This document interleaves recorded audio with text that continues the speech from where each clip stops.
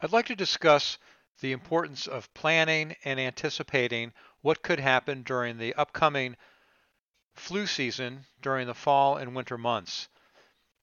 It's important to recognize that while camping or RVing during this time of year, you're likely to encounter more people who are suffering with respiratory infections, period.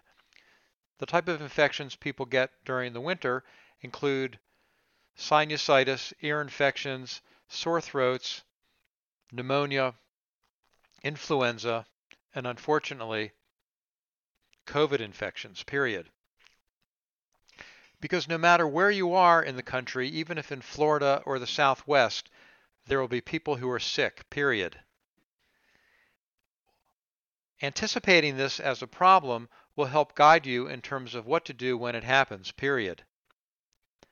Because it's hard to self-diagnose whether your sore throat is a bacterial infection or a viral infection, just recognize that the differences between the two infections include with bacterial infections, you might see exudate in the throat, which is a white debris in the throat, and have very tender swollen lymph nodes.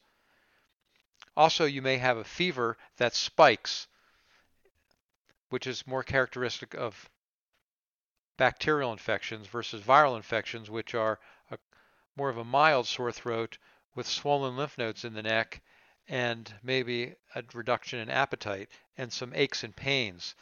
Bacterial infections are often more localized, as they would be in the throat, with difficulty swallowing, but not a lot of aches and pains. And if that's the case, if you haven't been given antibiotics by your physician before leaving for sore throats, then you may need to find a clinic or an emergency room to get treatment.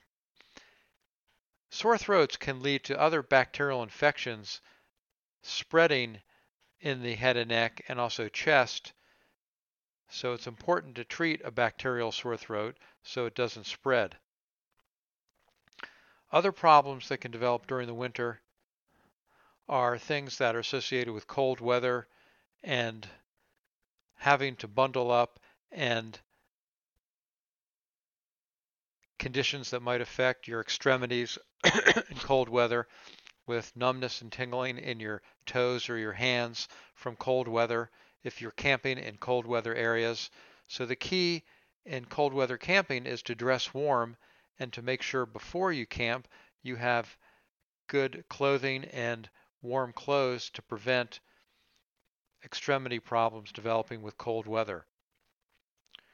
Also, the skin can dry out substantially during the winter and crack and also get infected. So moisturizing the skin during the cold winter months is important to keep it from cracking and being susceptible to infection or breakdown, particularly if you're a diabetic or have pre-diabetic symptoms. Those are things that make you more susceptible to infection. And if you find, not just with camping, but in general, you're getting recurrent infections like sinus infections, ear infections, any other common infections, skin or soft tissue infections, that may point to a problem with your immune system that should be checked by your doctor. But as I mentioned, diabetes can play a role in having more susceptibility to infection. Overall, it's important to try to stay healthy while traveling by RV because it does involve a lot of driving, and driving requires your attention. Also, living in a small contained space with another person is a necessary part of RV life, and you have to find a way to keep yourself from getting sick if your partner or travel partner is already sick. It's good that we now have masks available that we use to protect ourselves from COVID infections. So a mask could be used when one of the two people in the RV is sick and you're trying to prevent someone else from getting sick by everyone wearing a mask. The person who's sick as well as the people who could be getting sick wearing a mask. Also, don't share things in the bathroom like toothbrushes and other things that may be contaminated. It's just common sense. Don't pick off someone else's plate if you might be getting sick with your own fork and culinary interests. keeping things separate. And again, a more enjoyable travel experience will be had if you find a way not to get sick while traveling, which is a very common condition. 1/3 of all people who travel get sick at some point during their travel, according to the internet and statistics that I've reviewed. Also, as a doctor practicing in the DC area, I would see people who had come back from travel for work reasons who had gotten sick more during the winter than during the summer. So people who got sick and ended up with illnesses that were complicated by travel, because when you get on an airplane, which no people or fewer people are doing today, the air pressure change on the airplane can make the infection worse, particularly of the sinuses or ears, which are air filled and affected by pressure change. But the same thing can happen when you're traveling by RV through the mountains, where pressure change can affect the health of your ear and the health of your sinuses, and you could end up with a sinus infection just by going up and down a mountain. One way to prevent that from developing is by using some saline spray in the nose to decongest the nose, and if you have allergies, to take allergy medication or decongestants before traveling up and down a mountain so the blockage of the sinus or the ears doesn't occur.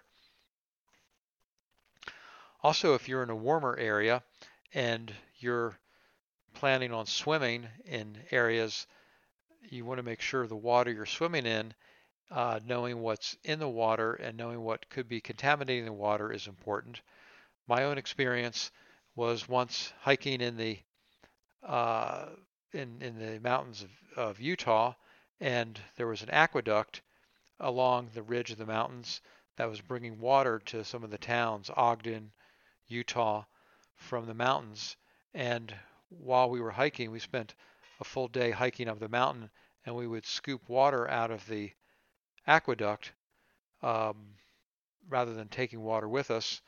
And then as we got further up the mountain, what we found was a large moose that was decayed in the aqueduct, that fell into the aqueduct and died. So all the parasitic and fauna on that moose was flowing through the aqueduct, and fortunately we didn't get sick because of the volume of water that was flowing and how dilute it was. So again, when you travel and think about swimming, think about what might be in the water. There are different places to swim, in mountain lakes and rivers and places you go. Just use common sense when traveling. Again, so these are some suggestions on how to stay healthy while traveling, particularly during the winter months. I hope this was helpful, and we'll discuss other things as time goes on. And I had a little bit of a gap in doing these podcasts because of situations with moving and getting a new position as a physician in another state, which I'm working on. That has taken up a certain amount of my time, but I'm back today doing the podcast. Have a good weekend.